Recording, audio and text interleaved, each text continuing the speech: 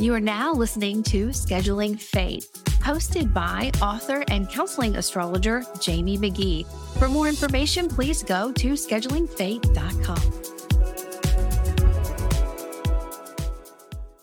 Hi, Gemini. Let's take a look at your year. 2024 definitely promises to be memorable. It's all about new horizons for you.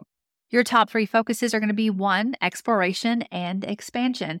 2, creativity and romance, things that really feed your passions. And 3, expressing originality, your most authentic self. Now let's talk about why. As the year begins, you're going to find yourself at the threshold of a lot of transformational experiences. Pluto is going to return to your 9th house. This is a house that's all about beliefs. I want you to notice any key themes that return again and lean into those changes. That's early on in the spring. Now, the eclipse seasons in March and May and September and October are going to further accentuate your need to prioritize creativity and love, that belief system, what empowers you, and how are you going to get to that horizon that you have your eye on. Now, this period could lead to letting go of unproductive connections. I know you have a lot of friends. Some of them aren't all that healthy for you at times. You're going to be aware of that and be able to let go of the habits or the friends and instead adopt positive, fresh perspectives that are going to help you lean into that change that you desire. Your career and public image will also take center stage in 2024. Now, we already have Saturn focusing on this area of your life.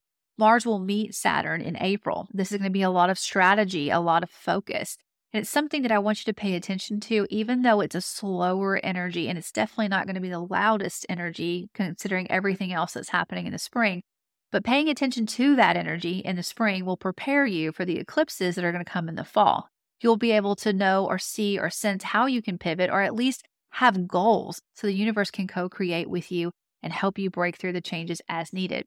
Now, April 20th brings a pivotal conjunction of Jupiter and Uranus. This is going to be happening in a very private solitude part of your chart. So there's going to be a lot of spontaneous endings and beginnings and awakenings and creativity. This beautiful burst of magic that is within, very, very private. I definitely encourage you to notice what happens. Write your ideas down. Really pay attention to your dreams, how the universe is speaking to you. We're going to have Jupiter and Uranus conjunct there, and the Venus and Jupiter will meet there. And then soon after that, Jupiter on May 25th is moving into your sign. It hasn't been there for 12 years. This is a time for abundant personal growth and self-expression. So the clearer you are about your desires, the more effectively you can harness this magnetic energy. Overall, throughout 2024, you have the invitation to embrace magic and new beginnings, necessary endings, and all the valuable lessons found in between. I do hope you have a good one. Please remember to grab your free transit and horoscope guide at astrologerjamiemcgee.com/2024.